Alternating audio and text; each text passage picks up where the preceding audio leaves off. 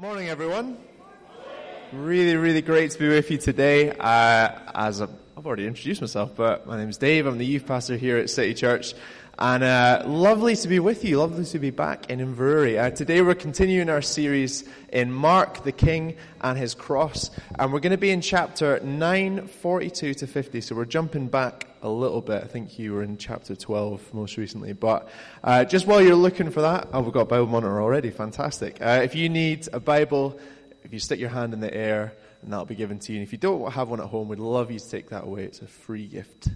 We'd love you to have. So we're in chapter 9, 42 to 50 today. And while you're just looking that up, for a bit of background, the point we're looking at, this is just after a point where the disciples, or the Bibles as they're also known, the disciples have been arguing about which one of them is the greatest. They're walking along this road, they're arguing about who is the greatest. Jesus takes them into a house, he takes a child and says, whoever wants to be first needs to be last, like this child here. And he's making the point that greatness in the kingdom of God is about being a servant to everyone, about putting others first, honoring the least. And so today we're kind of picking up from that point. We're still sat down in the house with Jesus, and he has more things that he wants to say to the disciples. So we're going to read in a moment. But before we do that, if you're anything like me, you have a bit of a love-hate relationship with technology. In particular, I'm talking about Facebook, WhatsApp, even text messages, because it's so easy to send something and then the message just kind of gets lost a little bit in translation. Like, tone does not come across easily when you're just reading something on your phone, does it? And, you know, I've tried to be sarcastic in messages and that has backfired terribly many times. And I was looking online and I found this text conversation. This is from a while ago when we first got text messages. Here we go. This is from a mum speaking to her son, and this is what the mum says. She says, Mike, I've got something to tell you. You'll want to be sitting down. What is it? I'm at the vet. Chester was hit by a car this morning and was killed. Lol. Mum, do you know what lol means? Yes, I do. Lots of love. No, Mum, it's laugh out loud. Oh no, I've just sent that to everyone. Hold on. Genuinely, I had a friend who had a very similar text conversation with a grandparent like this. What's she like? You see, these words, they can easily be misunderstood, given the completely wrong message than was intended. On first reading, that mum comes across as being pretty cruel, doesn't she, in this moment where he's lost his pet, and she's like, lol, that's not what's happening. Actually, what she was doing was sending a message of love in that moment. And today, we're going to look at a scripture that if you look at it in isolation, it can seem problematic. It can appear that Jesus, in the words that he's saying, is being cruel or unreasonable. And this scripture can be a little bit of a sticking point for some people. But we're going to look at it knowing the truth of who Jesus is. And we're going to see that even if it doesn't seem like it at first glance, this is actually a message of love that he is sending us in these words. So we're going to read from chapter 9, 42 to 50. Here we go. If anyone causes one of these little ones, those who believe in me, to stumble, it would be better for them if a large millstone were hung around their neck and they were thrown into the sea. If your hand causes you to stumble. It is better for you to enter life maimed than with two hands to go into hell, where the fire never goes out. And if your foot causes you to stumble, cut it off. It is better for you to enter life crippled than to have 2 feet and be thrown into hell. And if your eye causes you to stumble, pluck it out. It is better for you to enter the kingdom of God with one eye than to have 2 eyes and be thrown into hell, where the worms that eat them do not die, and the fire is not quenched. Everyone will be salted with fire. Salt is good, but if it loses its saltiness, how can you make it salty again? Have salt among yourselves and be at peace with each other. Why don't we pray? Lord, we thank you for your word. We thank you that it is truth and that we find life in your words, God. And Jesus, we just pray for your wisdom as we look at this passage today. We pray, God, that whatever is on your heart that you want to communicate to us today, God, we would hear that. Lord, that our ears would be open, our hearts would be open to your voice today, God. We want to leave this room changed. In your name, Jesus. Amen. Amen. So we've already said this scripture that we've looked at is a message of love, even if it doesn't look like it at first glance. You know, the way we read scripture, particularly passages that seem difficult or are hard to understand, is that we read them in the context of the rest of the Bible. We read them knowing God's character, who he is. You know, we know that he is good. We know that he is a God who has chosen us. He's faithful. He's merciful. He's just, gracious. He's our redeemer, our protector, our counselor. You know, he looks after his people. He's holy. He's glorious. Ultimately, he isn't just loving. Without him, there can be no love. God is love. So we want to have that big picture of God in our minds as we look at this scripture today. We want to see who Jesus is in this moment. And we might worry that some of those attributes that I've just listed, you know, are contradicted in the words that we've just read. But guess what? They're not. Because God is unchanging. He is the same yesterday, today, and tomorrow. And so we're going to look today at 3 ways that Jesus is actually communicating love to us in these words today. The first thing is he's telling us we need to be rescued. It's a big day because one of my top 2 favorite human beings is in the room right now. And that's my wee boy, Judah, over there. And would you know it, the other person, the other top 2 is also there, Hazel, my wonderful, beautiful wife. Just pandering there to my family. But Judah is 7 months old now. We are loving being parents. It's been really amazing, actually, seeing the way that he's growing up. And he's just learning things day by day. And we're doing that thing of like videoing him and sending him little messages from like, oh, look what he did today. You know, maybe he's learned to reach something that he couldn't reach before. Or, you know, he's said a new sound, and he does this thing where when he gets a new sound, he'll just repeat it all day. So it's really great at the start of the day, and at the end of the day, you're like, I never want to hear that sound again. But he is learning really, really quickly. And one of the things over the last few weeks he's been trying to master is rolling. And for the longest time, he would roll over, he would just try and push himself like that, and then he would just kind of get stuck like there on his shoulder, and he would just be like hovering, you know, on the side like that, and then he would just slump back down and be like, oh, so close. Until a few weeks ago, everyone, he did it. He rolled over. It was a huge moment in our household. There was cheering, there was tears. It was fantastic. So he can roll over pretty well now. But a few weeks ago, when he just first mastered this, the problem was he would roll over, and then immediately he would fall into his stomach and just get stuck. And then at first it was fine, he would kind of laugh a little bit, but he would get more and more stressed, he would start to cry, and then he would just be sick everywhere. So this was the pattern, that he would finally roll over, cry, and then vomit would be everywhere. So it wasn't really an ideal situation. And every time, pretty much, we put him to bed, he would just start going all over the place, and maybe an hour later we'd hear him kind of crying a little bit, and we think, okay, we'll just wait and see what happens. Sometimes you need to let them cry just a little, but then the crying would just like go up a pitch like that. You're like, okay, something serious. You go upstairs, you put him one way, he's flipped himself the other way, he's all in the corner of the cot, his leg and the other arm are like caught in both sides of the cot. Somehow he's got himself tangled up, and he's just screaming his head off, and his face is bright red, and as soon as you walk in the door, he just looks at you and goes, ah, like that. Like, this is your fault, what have you done? And he just gets himself in these positions where he needs us to come and untangle him and sort him out. He needs us to come and rescue him. And it's a little bit of a comical image of Judah there, but the truth is, without us being there to help him, he'd be totally stuck. He wouldn't be able to get himself out of that mess. A big part of what Jesus is saying here in these words is that without him, everyone is in a position of danger. We, like Judah, need to be rescued. Jesus goes on to talk about this danger.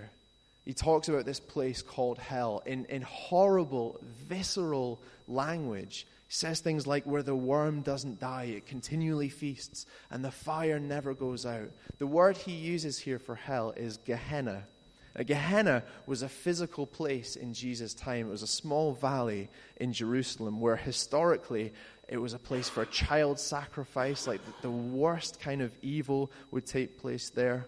And in Jesus' day, it had become a rubbish dump where the waste would just be burned.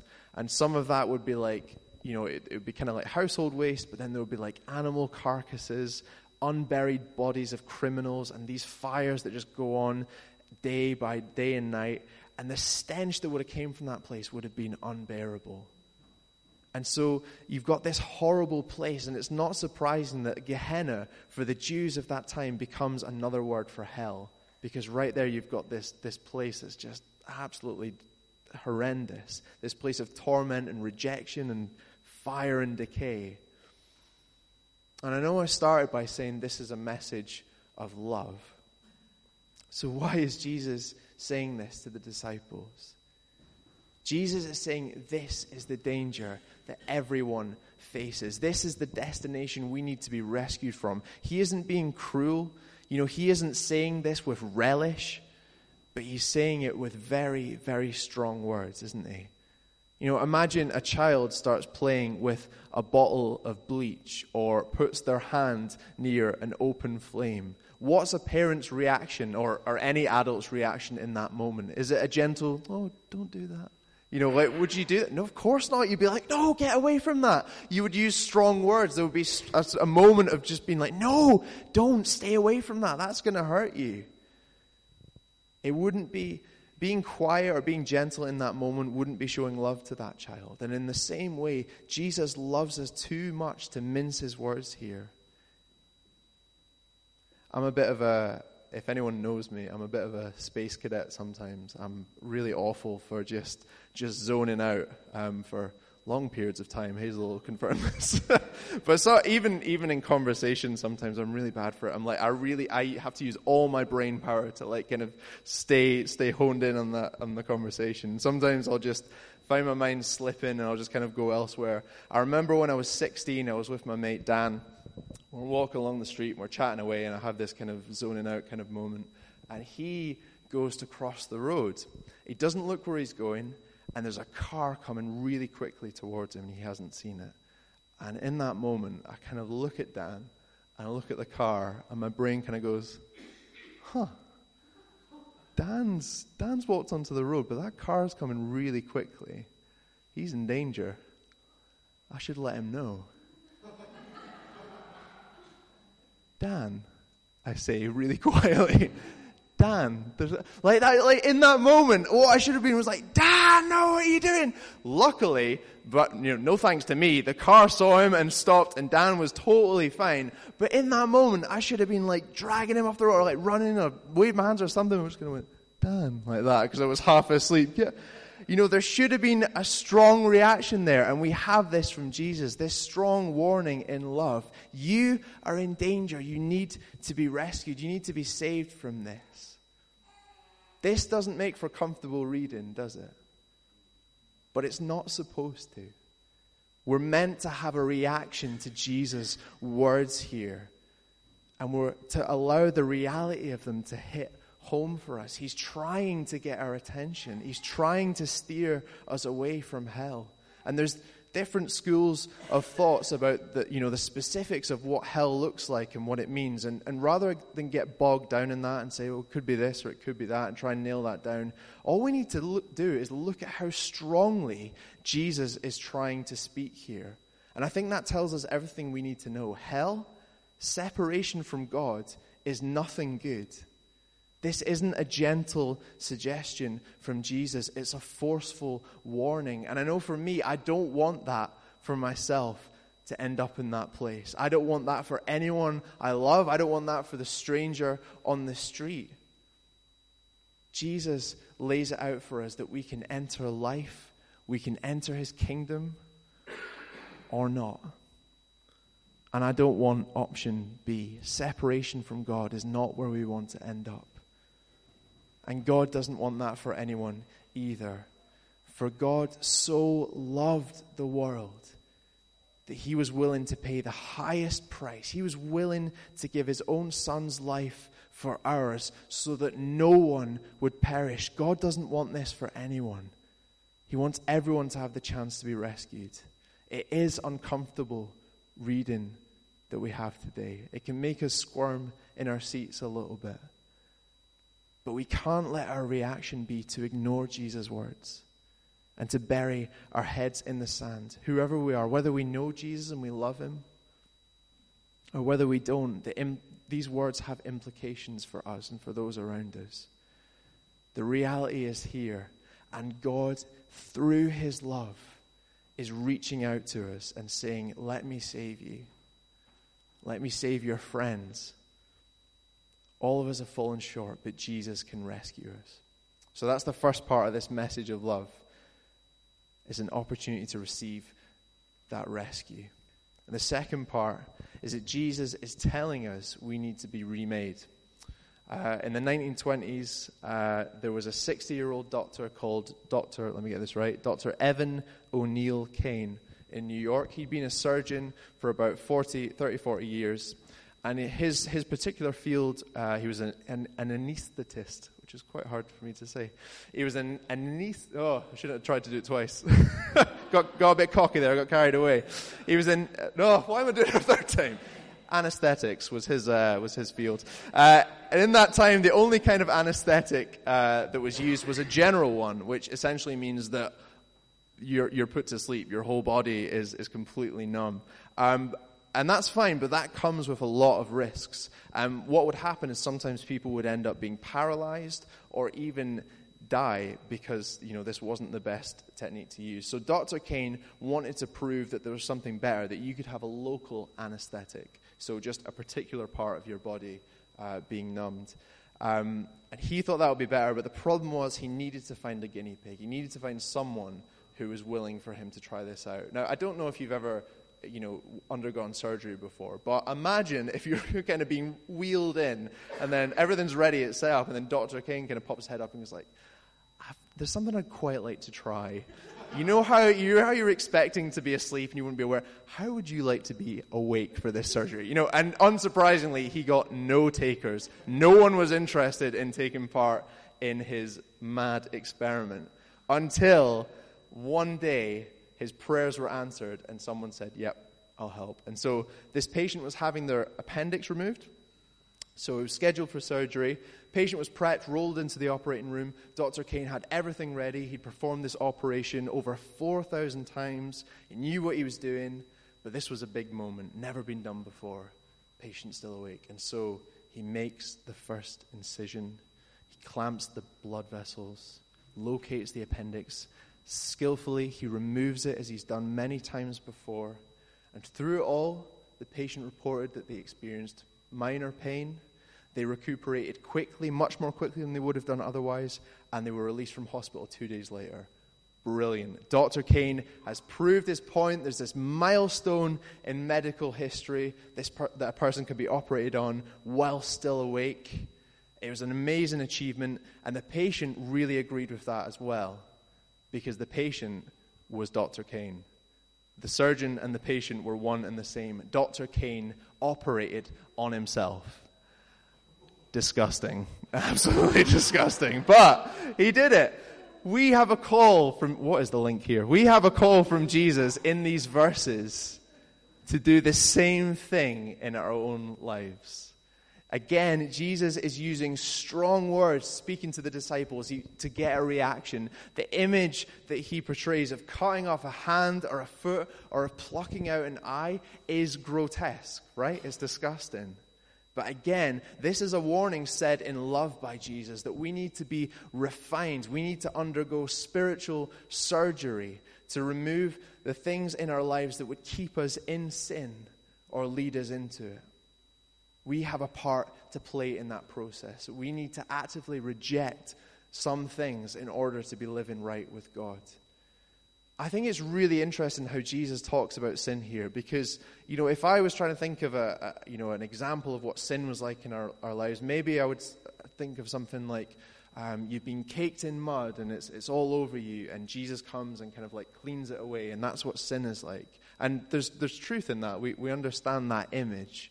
But Jesus doesn't paint sin like that, does he? He says sin isn't something that covers you. He says sin is here. Sin is here. In your hand or your eye or your foot or wherever. It's not this out there abstract thing that we just need to keep our distance from.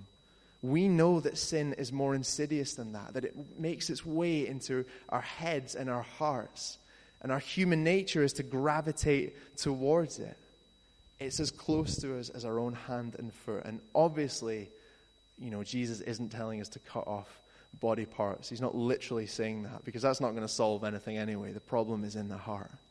But what he is saying is that ruthlessness is needed to deal with sin. That we need to be remade. He says we need to get rid of these things to enter life. And I think too often, and I'm totally including myself in this, is that we're too soft on sin. I'll catch myself looking at sin in my life, and my reaction to it is, that isn't great. That's really not good. And it's almost like I'm looking at an unfinished piece of DIY or a pile of dirty dishes that I just need to get around to sorting out. Sometimes my reaction to it is like that. But Jesus doesn't allow us that luxury of just gently nudging sin out of our lives. He says, cut it off. Cut off that part. It's like gangrene. If you don't amputate that infected area, what happens? The infection spreads to the rest of our body. And if we're allowing sin in our lives to sit and fester, Jesus is saying it's like poison in our relationship with him. It has to be dealt with quickly and decisively. And I know I'm using some disgusting analogies here, like gangrene and amputation, and it's stomach-churning stuff. But that is the way that God looks at sin. That is how he sees it. Because it's abhorrent to him and it's toxic to us. It needs to be got rid of. Jesus loves us too much to let us sit with sin in our lives. To be caught and trapped in habitual sin. He says, get rid of it. Cut it. Or do everything you can to remove that from yourselves. And when we fall, when we sin, I don't believe that Jesus is saying, well, you've messed up and that's it. We know that's not the case, because there's grace and there's forgiveness for all of us, because we all mess up. Once we've accepted Jesus into our lives, our salvation is secure, and that doesn't change when we make a mistake. But he is saying to us, don't stay as you are. Be refined. Be renewed. Be remade. And again, this thing of cutting off limbs, I think Jesus is suggesting that this might actually be a painful process. Losing a hand, I imagine, would be painful. These things that we're cutting off might feel like they're part of us for some of us. Maybe they're elements of our personality or our character. Maybe anger seems to be the only way that we can deal with certain situations.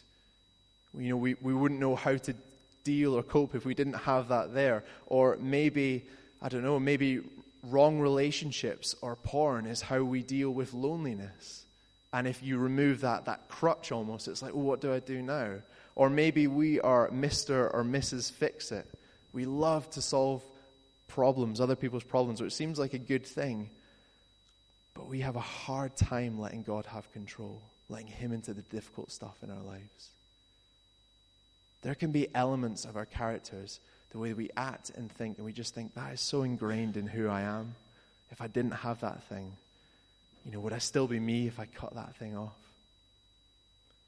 I want us to imagine that we've got a shovel. Picture yourself, any keen gardeners in the room? No. Well, you'll have to focus really hard then for this illustration. Pretend you love gardening, it's your favorite thing. And you've got a shovel. And you're using this shovel, it's quite an old one. And the problem with this shovel is every time you use it, the handle at the top, you get a blister in the same place in your hand. And it drives you nuts. It's like every time it's like, oh, that's stupid. But you think, right, I'm going to sort this out. But you're thrifty. You don't go and buy a new shovel. You think, that's way too expensive. I can get a little handle for much cheaper. And you go out and you buy like this brilliant handle. It's lovely. It's plush. Probably not plush, is it? Well, it's lovely and soft and it's great. The grip's fantastic. And every time you use it, your hand is fitting perfectly in place and there's no more blisters. Brilliant. Time goes on. You keep using your shovel. But the shovel head, I'm going to say, the metal part, you can tell I don't know much about gardening. That starts to bend and warp over time. You think, oh, we need to replace it. But again, you're thrifty. You're not going to give up on your shovel. You're not going to buy a new one. And so you buy a different shovel section and you put that on. And this new section is brilliant. It's beautiful. It's smooth, sleek, perfectly aerodynamic. It flies through the air as you use it. And that's really important, I imagine, in digging. It's great. Everything's fantastic. Time goes on. What happens? The pole section. Again, I clearly didn't research shovel. The shaft. Thank you. Someone's done their shovel research, or just knows. Lots of experience there. So the shaft, it starts to crack, and you think this isn't great, and so you get a brand new shaft instead, and you put it in, and this thing is fantastic. It's great, and actually the height of the shovel has changed. It now suits you better. You're left with a brilliant shovel. Fantastic, right? Here's the question. Is this the same shovel? Is it the same after we've made all of these improvements? I'm sure we'd agree it's much better than the old one. It works brilliantly. Is it the same shovel after all the old parts have been thrown away? The answer is no and yes. I think it's the same with Jesus, with what he does with us. He's asking us to be ruthless with sin, to cut off parts of us that may feel painful to part with. It may feel like we're losing parts of ourselves. The cost might feel great, but what he is doing in that process is he is making us new. And when we come to know him, in that moment of salvation, we're made into a new creation. That's what the Bible says. The old is gone and the new has come. And it also says that we go on being transformed by the renewing of our minds to become more like Jesus. Jesus loves us enough to not let us stay the same. He loves us enough to communicate hard truths to us. There's sin in our lives that we need to get rid of. And it's so insidious that at times it might feel like cutting parts off. But he's saying, but it's worth it because I am making you into a new thing. By doing this, you're investing in your relationship with me. Don't settle for the old things. Go for the new. Where is Jesus calling you to make these cuts? What are the areas in your life, in your heart, that you're like, I know I need to get rid of that. I know I need to shed that thing. Where does he want you to be remade? So Jesus has told us in love that we need to be rescued, that we need to be refined and remade, and lastly, we need to remain. We said right at the beginning that this was a message all about love. Dramatic pause, build up the tension. This is a message of love. And to see it for what it is, we need to understand the full context of who God is in the Bible. And we also need to have the full context of what's going on. If you remember right at the beginning, we said that Jesus had brought the disciples into a house.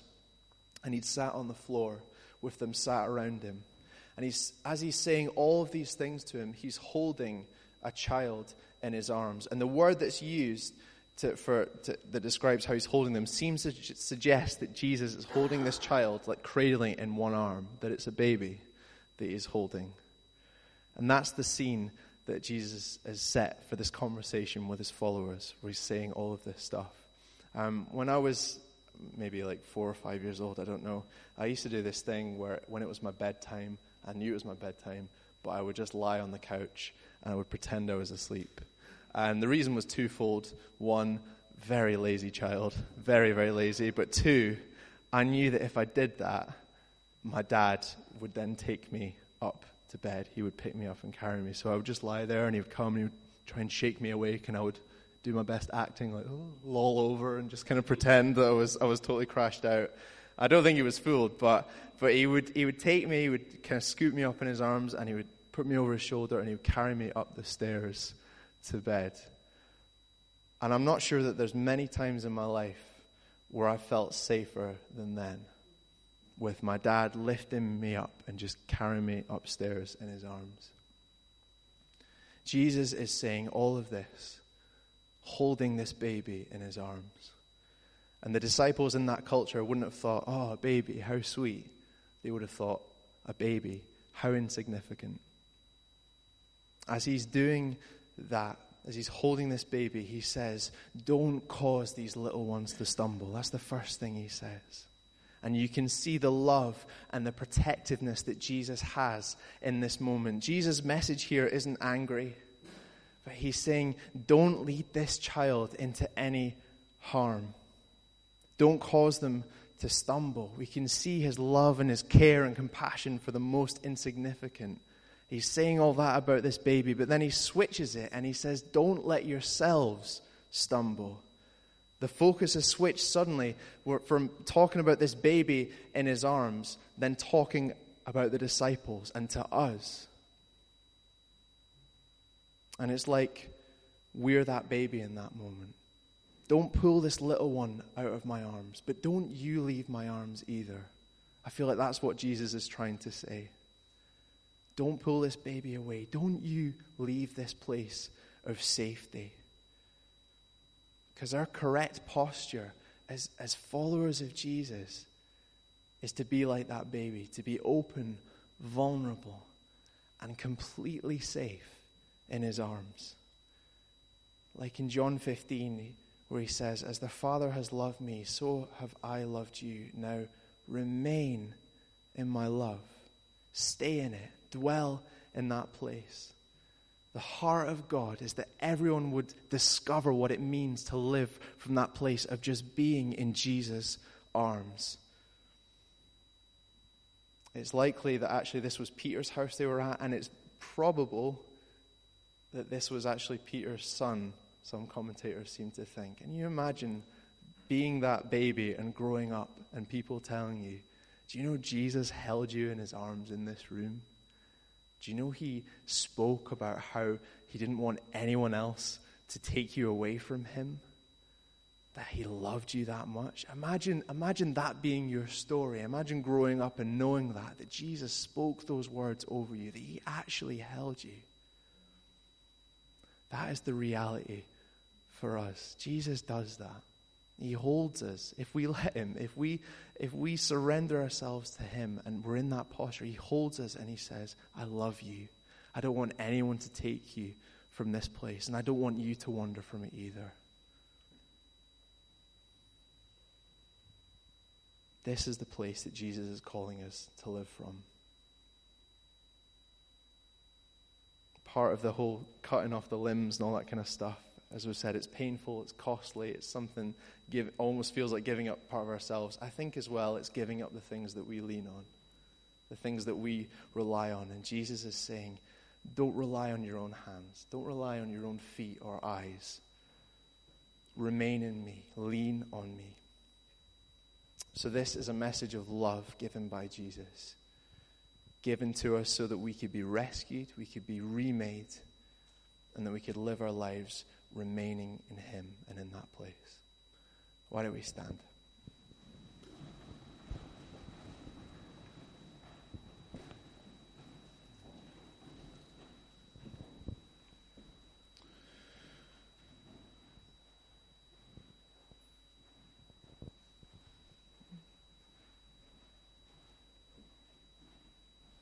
I think probably the right response in this moment is to give space to God, to maybe just that thing we've just been talking about resting in Jesus and just being in his arms. Like, we can do that right now. So why don't we just give the Holy Spirit some room to do whatever he wants to do. I'll pray and we'll just wait for him and we'll see. So